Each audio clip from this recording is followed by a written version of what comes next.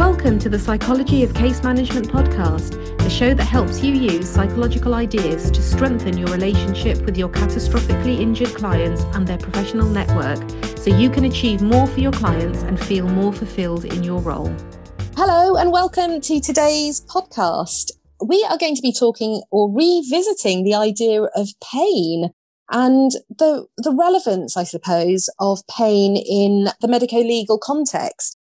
I don't know about you, but it seems to be an area that is becoming more and more prominent, I think, in the work we do as case managers and as legal professionals, therapists in the personal injury world.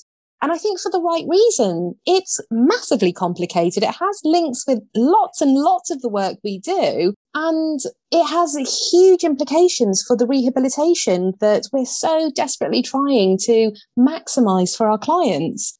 It's also really interesting, I think, how it relates to us as practitioners, which I know I would say this, and if you do follow me, you will know that how we as practitioners hold ourselves in the space with our clients is massively important. And these ideas come together and makes a lot of sense for our next guest on today's podcast, who really gets what I mean by all of this. And she will come from that massive expertise of understanding pain, and particularly with clients in the medico-legal context, and thinking about sort of the neuroscience of it all. And so today we have Romy Sherlock from Retraining Pain, whose service is a multidisciplinary service around pain assessment and interventions for clients who are experiencing persistent and chronic pain in the personal injury context. So welcome, Romy Sherlock. Hi, Shabnam. Thank you for having me. Oh, thank you for your time, because I know you are massively enthusiastic about pain and how you can support our clients, and in a way that really connects with what I understand as well. So I'm really excited to share your perspective with our personal injury colleagues, really. But before we do, the way we tend to start off our episodes is tell us a little bit about Romy. Like, why pain? What got you to this, this sort of trajectory in your career? Yeah, great question. Well, because I think pain, I don't think anyone else who kind of works in pain would disagree that a lot of the time it's not the most popular area to work in. So sometimes, it can be a bit of a journey to get there, but I've worked in pain for kind of most of my qualified career as a clinical psychologist. And honestly, it was kind of opportunistic, the job that I took. I had a role in a NHS pain management service for a lot of years. And I honestly had mixed feelings initially about whether that was an area I wanted to go into, because I think as health professionals, we do kind of get trained to, whatever your background, to alleviate distress, don't we? And there's just something about chronic pain that can just feel so hopeless sometimes, and so entrenched, that it's like, and I think that's maybe why lots of people sort of sometimes think it's not the area for them. And interestingly, the interview presentation that I had to do for that job was something like working with people with chronic pain, heart sink patients, or heaven-sent opportunities. And so it kind of really, or just lay that on the table straight away for the mixed feelings maybe that go with that. But I just fell in love with working in this area, because you will know that sometimes as a clinical psychologist, we get trained to work in a really broad way. So not just as therapists, but as people who kind of want to work in teams, who want to formulate and kind of conceptualize cases, who want to kind of train other professionals and supervise and do research. And I think working in pain is so akin to working in a team. And working with a team of people who all also are really enthusiastic about the changes that we can help people to make whilst kind of experiencing a long-term pain problem. So that was kind of, it wasn't a well thought out journey, but it was just where I landed, and happened to meet lots of other people who sort of shared that enthusiasm, really. Yeah, and I do find that those people who do work in pain are massively enthusiastic, like way more than many other areas. And I wonder whether that is sort of linked to the fact that it is multidisciplinary and, Maybe. not all of you could be wrong, right? There's got to be something in it there. But obviously you don't connect at all with so much with the sort of sinking ship aspect, but actually that it's actually a very hopeful, I think so, place to work. Yeah. And I think in terms of our kind of then journey into retraining pain, it was around, I don't work in the NHS any longer, but, worked in the medico-legal field for, again, a number of years.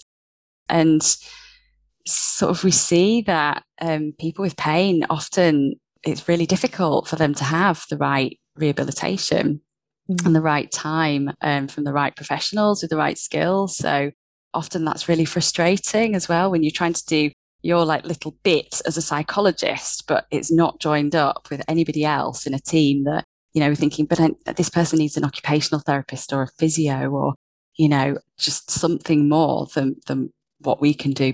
But we know that if we were actually working in a really integrated way, that we could probably make a really big difference. So it was born of a knowledge that we could do this way better. No, that's amazing. And actually massive relevance in the personal injury world. And I believe the big part of your client cohort is actually from the medico. Is that right? Absolutely, yeah. Yeah, so there is that understanding of the context as much as the the sort of intervention aspect of it. Yes, absolutely. And tell me a little bit. So I'm going to ask you to take us back to basics then a little bit. Well, not really basics in some sense, but you mentioned when we were talking earlier, there's a huge neuroscience behind pain. Yes. And it just occurred to me that I'm not sure that I know what that's all about. Yeah. I think I can hazard a guess, and I'm sure many of the people listening in today might be able to hazard a guess, but I'm wondering if you could sort of share what you meant by that. Absolutely. Well, many kind of pain geeks who unite in their love of pain will be familiar with people like Lorimer Moseley and David Butler, and I think they're kind of been leading the way really in helping us to think about pain and what the neuroscience can tell us about it. Because obviously we've all worked with people where, we often say to people it's more than issues in the tissues. Sometimes there aren't we can't make sense of why people have pain. And then obviously that can be particularly tricky in the medico-legal world, because it's then sort of like, well, what does that mean? Or sometimes, people have had, these really catastrophic injuries and perhaps they don't recover as we might have expected them to, or perhaps we would never expect them to make a really kind of full recovery. And it's kind of helping people to understand. And I guess we know as well that the more people know about what's going on in the inside, actually, that can be a really helpful tool for their toolbox, for their pain management, because, once we understand actually pain is really complicated.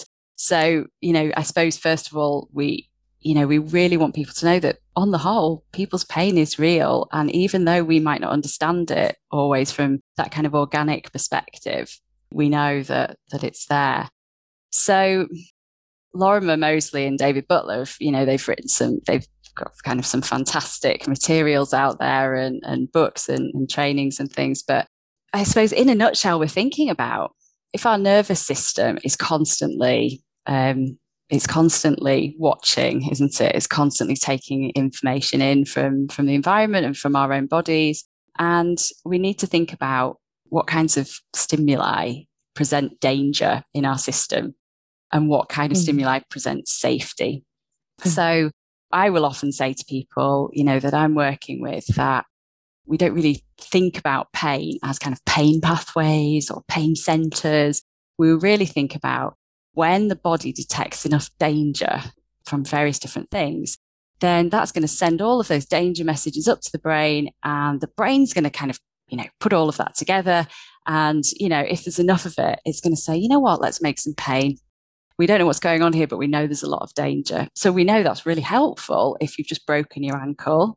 All of those danger messages are going to be going up to the brain, and we're going to get that really useful pain. But unfortunately, sometimes what happens when people have had pain for a long time, or there's various other factors, is that perhaps those danger messages continue. So it's like it becomes like this super overprotective system. And not only might that pain be coming from the site of an injury, but then it might kind of start coming from other places in the body too that haven't had any kind of obvious injury. So we start to think about, there's, even more of those danger signals coming up. And actually, and that can be not just around damage that may have occurred, but it might be about, people in your life, like, your relationships, your solicitor phoning up and, sort of telling you things about your case, or, the doctor's office and them showing you a scan of what your back looks like, or the things that you think and believe about yourself in relation to what's going on, or some of the things you do. So all of the danger or all that safety can come from lots of different places. So I guess our job is often kind of educating people around, for you, because mine will be different and yours will be different, but for this person sitting in front of us, what is setting off your danger system? And also, how do we help you create safety in your nervous system?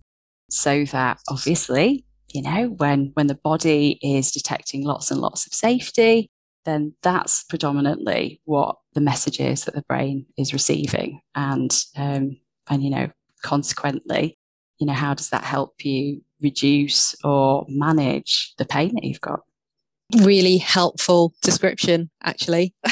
That felt like I was following in my mind, the kind of process that someone might go through.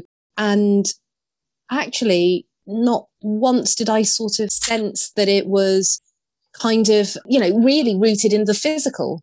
It really felt like it was much more that it was, it has a massive psychological component. Yes, there is a neuroscience where you are linking in with the body. And I know a lot of people do talk about this. We do have another podcast discussion about sort of the mind-body connect, but it traditionally, historically has really been a sort of, physical understanding. Yeah.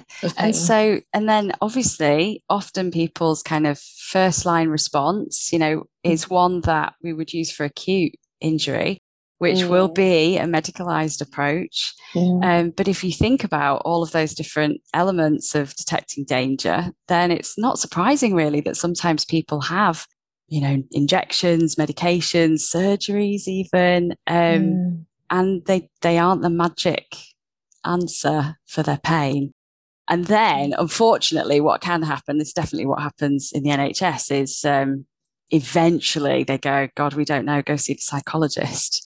And obviously the message people get then is, oh, so I'm crazy, you think I'm making the pain up, you think it's all in my head, or people unfortunately sometimes do get told, we think this pain is emotional pain. And I always kind of say to people, I think that's really unhelpful, but also all pain is physical and emotional. If you stub your toe, you probably have, previous experiences where that's happened to you, or, who's left that thing on the floor? What's my anger response doing? What are my beliefs around what's going to happen with that injury? Is it going to stop me from doing anything? So of course we carry physical and psychological responses to even the simplest of things. So yeah.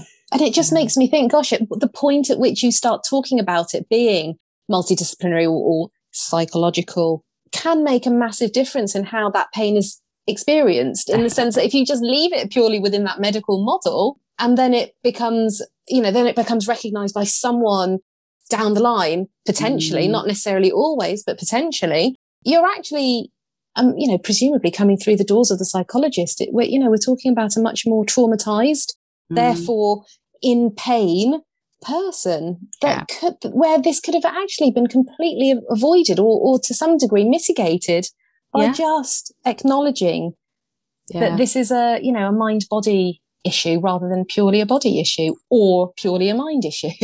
Yeah. Yeah. And sometimes you're right, people are then, coming through the door who they may have kind of PTSD from an accident or an injury.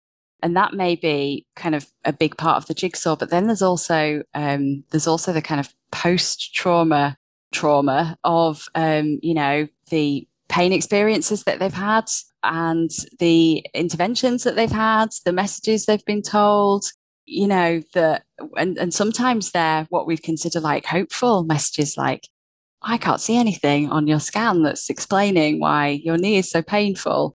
And that's actually incredibly threatening to that person because they're saying, but then I don't know what to do with that. That doesn't explain why I'm having all of this pain. So yeah, I love talking to people about why psychologists work in pain, because it's, the first impression might be, oh, it's because, people don't believe me or I'm malingering and it's like nothing could be further from the truth. It's because, we just have a different skill set. And I think once you understand that kind of danger in me or safety in me or DIMS and SIMS, then you think, oh yeah, okay, so that does make sense to come at this from lots of different angles. How does my mood affect my pain? How does my previous experiences affect my pain? How do my current relationships affect my pain? Okay, well, they're all the domain of kind of psychology. So, but crucially, alongside the other people in the team who have their part to play, because if we don't do all of that at the same time, often what will happen is, you can only get so far, and I think I sort of have seen this a lot where I might be working with somebody who's really complex and I think I really need to, maybe they're not even having any physio or OT, or they're having some, but it's definitely not the kind of, it's maybe not evidence-based sometimes, unfortunately. And it's hard to but we really need to be working in this joined up way of, okay, so if there's barriers to movement because there's so much fear and it's creating so much danger, but then there's also trauma symptoms, and then, there's kind of lots of other barriers in the way. How do we have a really joined up treatment plan so that, we can be doing that at the same time to give people the best chance of rehabilitating, whatever that looks like. Well, no, exactly. And I think that whole case conceptualization idea I think it has relevance in many aspects of the personal injury work different disciplines do, including case management, but that's another story for another time.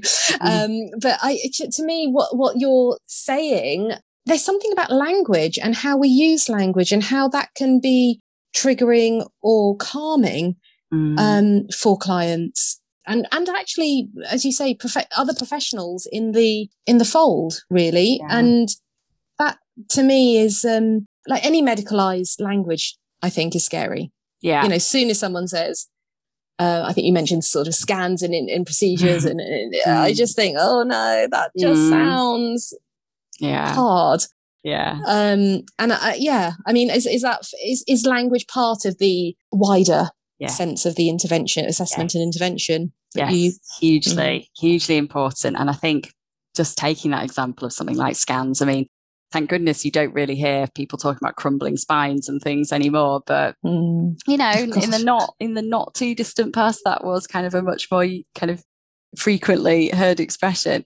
But people will often kind of, I've certainly worked with people where they've been quite traumatized about what they've been told is on their scan, and it might be things like degenerative changes or degenerative spinal disease or whatever, and they're like, oh my goodness. And sort of just trying to help people to understand it's wear and tear, it's wrinkles and grey hair on the inside, frightening. It's not frightening, it's not. And if it doesn't have to be. And we would probably all have that if we had a good look on a scan. But yeah, absolutely. And again, sort of as we've touched on the sort of language of the sort of psychological language as well, about validation of people's symptoms, and how much we can understand that. I think that's going to create a sense of safety in me if I went to see somebody and they said, look, this is what this says, but, they're a part of the jigsaw puzzle, but they're not the whole jigsaw puzzle. So they can be important, but there's other things that are important too that would sort of, set my mind at ease and think, okay, and actually pave the way, like you say, for a more kind of multidisciplinary approach. I guess we do often live in a world, don't we, that's very, sort of medicalized for lots of difficulties, and it's really more about being done to than done with. Yeah. So yeah, I think it's really hard to try and that's why I think it's really important actually that people, if you're working in personal injury, how can you avoid working with people with pain? And actually just being a bit familiar and confident with some of these ideas is really, really helpful, because it's going to help your relationship with those clients as well around, this is the position we're coming from. It's not a sort of threatening, non-believing position. It's just knowing that pain is really strange and really painful.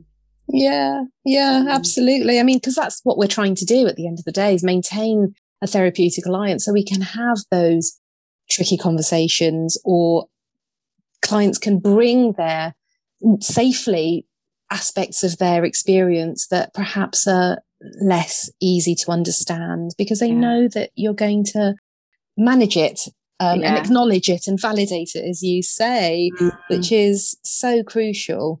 And it just makes me think, actually, because I'm going to out myself a little bit. I do struggle with seeing someone in pain. It is really hard to experience as an observer. I literally feel it, my knees going wobbly, and while my brain seems to still engage, I do find it really tough. And it's no surprise that the vast majority of my clients don't experience pain, actually, which I hadn't actually realized until we were speaking, that, I wonder why that is.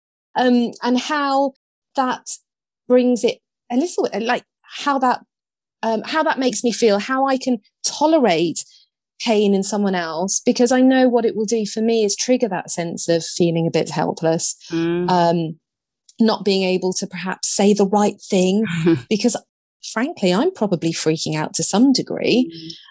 And sometimes the right thing, the only thing people want to hear is, I can fix this pain. I can take it away. It will go.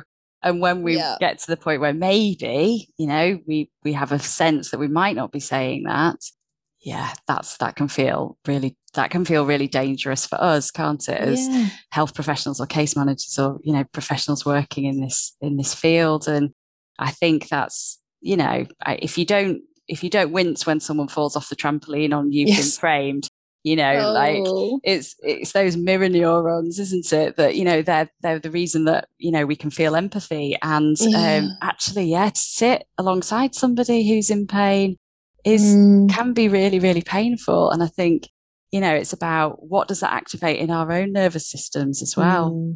I mean, obviously, other case managers and personal injury professionals aren't necessarily as triggered as I am, because you do get referrals, obviously, for people who understand, can sit with that, can acknowledge that pain and say, hey, we need to do something about this. Let's send our client, let's refer our client to Dr. Sherlock at Retraining Pain, and she'll help.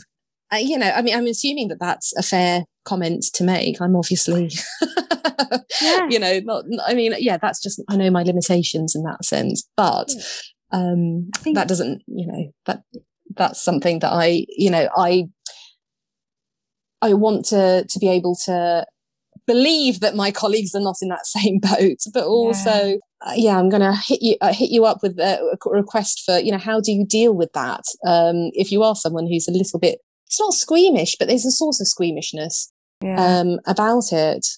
Yeah, I think because I think kind of being able to kind of have that capacity to perhaps know when to refer on and that sort of thing is obviously really helpful. And I think a bit of a theme of some of your previous podcasts have been around kind of, how do we reflect and recognize, what's going on in ourselves? Yes, know thyself. Yes, your kind of vicarious trauma episode around, what's kind of rubbing off on us from other people's experiences. So I think sometimes, I'm a big fan of acceptance and commitment therapy, and thinking about, how do we actually sometimes have to respond to that righting reflex of wanting to fix somebody. It's okay, isn't it, that we, that's maybe why we're in the field. It's around alleviating distress. But if we can't maybe give the answer that people want, how do we sit with that in our own system sometimes? Yes. And we're really privileged as psychologists because we have clinical supervision. So we have lots of opportunities to do that. And I think when you work in a team as well, it gives you really good opportunities to share that heaviness sometimes, and also the hope. Maybe sometimes, you can share a bit of that as well. But also just, I know we've chatted a bit previously about maybe how you can you only go as far with that client as you've gone yourself? So how do we befriend our own nervous systems a bit? So I'm a big fan of polyvagal theory and kind of bringing that into my work as well. And, in a very small nutshell, really, that's just about thinking about, we all know that we've got a sympathetic and a parasympathetic nervous system. So we've got our fight or flight, and we've got our kind of rest and digest. But we've also got a couple of different versions of our parasympathetic nervous system. So, are we going to shut down and feel overwhelmed and maybe kind of paralyzed by or numb, and I think maybe that's what compassion fatigue feels a bit like sometimes.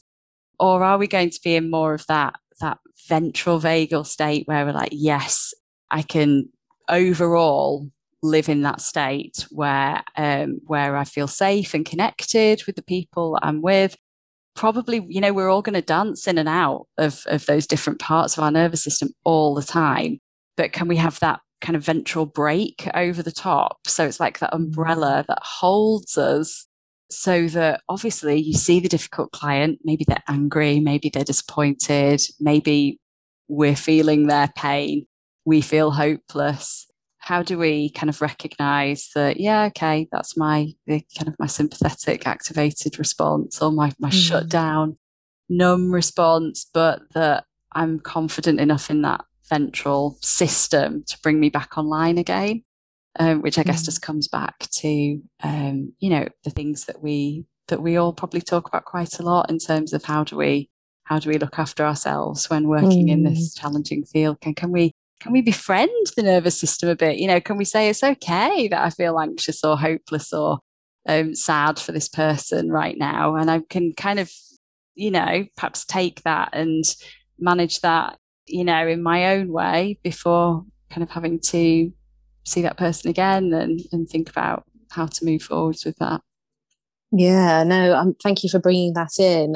As you know, I'm a big fan of us as professionals being part of the experience of our clients, and actually potentially are we accidentally, given what you said earlier about the assessment around what contributes to pain being so broad. And I think you mentioned earlier relationships and how one relates to other people, and we actually may well be part of that.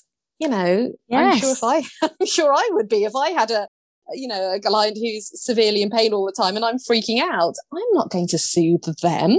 No. I'm not going to activate their or my parasympathetic nervous system, am I? Yeah. I'm going to be the complete opposite of that. And so that concept of self-care and bringing it back home a lot, is crucial. Absolutely crucial. It's a really important point, because one of the things I didn't say, I think, about polyvagal theory is about how, yes, we're self-regulating all the time, but also we need other people to co-regulate as well. And so, when we're in that ventral system, we're social, we're safe and social. And, that's when, that's probably when we're going to be at our best with our clients, isn't it? That we're helping them co-regulate, and to some extent we're co-regulating kind of with them as well. It's, and I suppose the danger then, isn't it, of when you maybe work in a field where you're massively over capacity, you've got incredibly complex people on your caseload, there's a lot of expressed emotion involved, isn't there, in litigation, and there's a lot at stake. I think it could be easy to think, oh God, not that person with chronic pain again. I'm seeing this afternoon, I don't know what to do with them. That would be a really natural response, wouldn't it, in that context of just thinking this just feels overwhelming for them and it feels overwhelming for me. Yeah, no, it's all sort of feeds into the system, doesn't it? And the experience. So that makes so much sense, and it's really helpful to think about pain from that neuroscience perspective. And that polyvagal theory, I think, has massive relevance in the work we do, not just in pain, but generally. But it's really interesting to see it, how it might work in the pain context as well. I'm not sure that I've heard it being used actually that much in the personal injury context. So hey, maybe a first. So well done you. So tell us. So I know you've mentioned loads of really helpful ideas. If I were to say, could you pick 3 ideas that our audience can list here and say, do you know what, I can do that. That makes a lot of sense to me, or that's something that I could run with that idea just to explore, pain management, and to think about how to support clients really to maximize those goals. Yeah. What would your top 3 be? Oh gosh, that's a really good question. I think, if we it sounds so obvious and simple, but just, continuing to remind ourselves that, pain is so subjective and that pain is real, even when we don't understand it. It's really strange. But when we do understand it a bit more, we can see why it's so strange. Thinking about how often pain is just one huge overprotection. So it's actually, how can we befriend this a little bit more? It's like it's not something that's my enemy and it feels like it, but actually it's something that's your body is trying so hard to protect you. It's doing it a little bit too well. So we need to help it dial down its enthusiasm a little bit. But if we can kind of befriend and understand that, then that can help us, go a long way towards that. And I don't know, I guess I might think about how do we continue to kind of carry forwards our responsibility, that sometimes we work in a very medicalized world. And I think even though we know all of this stuff, that sometimes clinical practice is still way behind the times. So how do we have a responsibility to know a little bit about what's going on, to know when we need to refer on to specialists, where we need to have a team. We need to have a team around these people, because it's just it is a joy to work with people in a joined up way, in a collaborative way, kind of with joint treatment goals. It's actually just magical for the rehabilitation process, I think. If that's not too strong a way of putting it. No, do you know what? I think many people would agree. It does feel a bit like magic. Yeah. For me, I just think it's a massive barrier. If we don't deal with the pain, how can we deal with anything else? Because it's so there, it's so present, it's so it can be the experience that people have all the time. And I don't think, as someone who's never really experienced other than sort of expected or normal levels of pain, I don't know if I would ever really know what it's like to feel chronic pain all the time. But I know when I have been in pain, it is literally all I can see. How then am I expected to layer on top rehabilitation, dealing with professionals all the time, having care, when everything exacerbates that pain? I just, I'm lucky enough that whenever I've been in pain, I've been able to just stop and it'll go away, because, your basic paracetamol is going to work. On a very basic level. And a couple of days I get up and crack on again, or whatever, or a day or even hours later. I just think it almost needs to be right at the beginning of our journey, in understanding our client rather than right at the end. Yeah. Or and at some point in the middle or whatever. Yeah. And I know it can really vary when case managers actually get involved with people. Sometimes they've already been on this journey for quite a while, but, you know, I think we're lucky that we've worked with some amazing case managers who really recognise that, you know, this isn't like a last ditch attempt. Oh no, we've tried everything else. Now let's try this. Yes. It's actually right from the beginning, right? Pain is really tricky, and we need to kind of be working on this not in a simplistic, you know, let's see if we can find the magic tablet that works, because you know, chances are that's actually not the case for most people. No, that's well, my hat off to those professionals who do refer to you and get it, because you know, whenever I talk to professionals, particularly those who specialize in pain and have an MDT setup, I just think, wow, I almost want to have a client with chronic pain so I can refer on. I mean, for me, it's also helping me address the idea of almost why doesn't my client have pain? Because actually they might be on a massive medley of drugs, including morphine, and the impact that has in their life means that they're not able to engage quite in the way that they want to, very sluggish, or they're tired. And actually that's not pain management then, is it? No, it's not. Really? That's just existing, isn't it? Existing. It's just existing. That's exactly right. And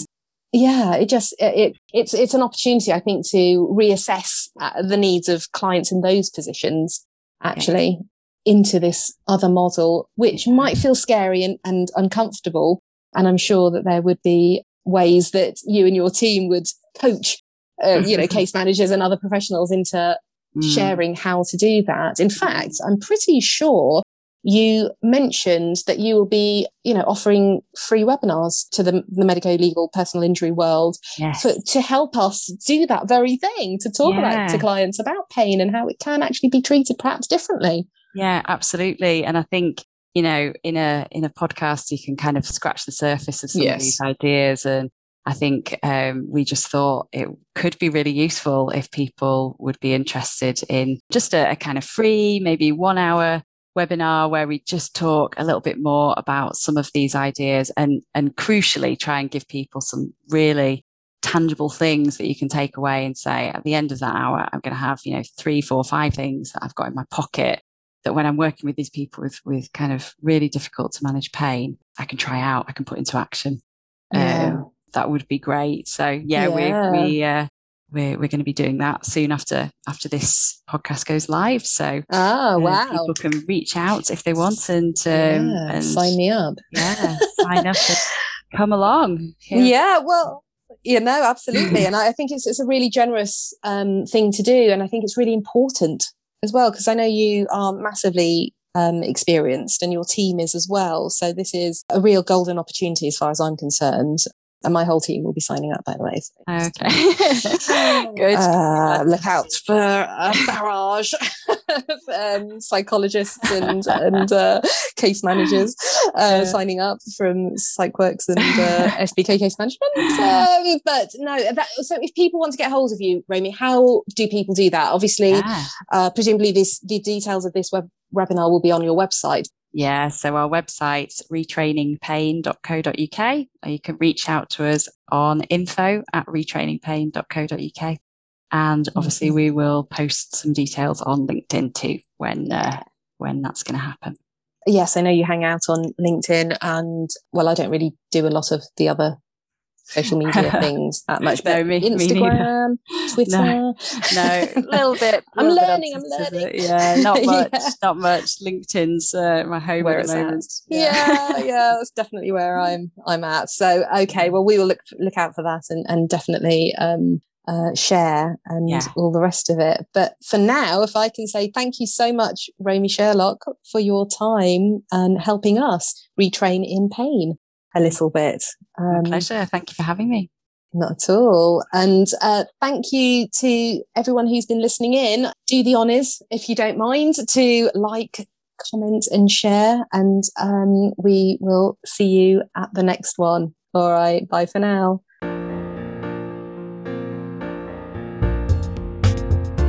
you go, if you enjoyed the episode today, I'd really appreciate it if you could rate it on whatever platform you're listening on and share and like on your social media profiles. Word of mouth is the best way for us to grow and to be a continuous resource for all. And if there's any topic you wish for us to cover, please drop us a line on our website. Thank you so much for all your support.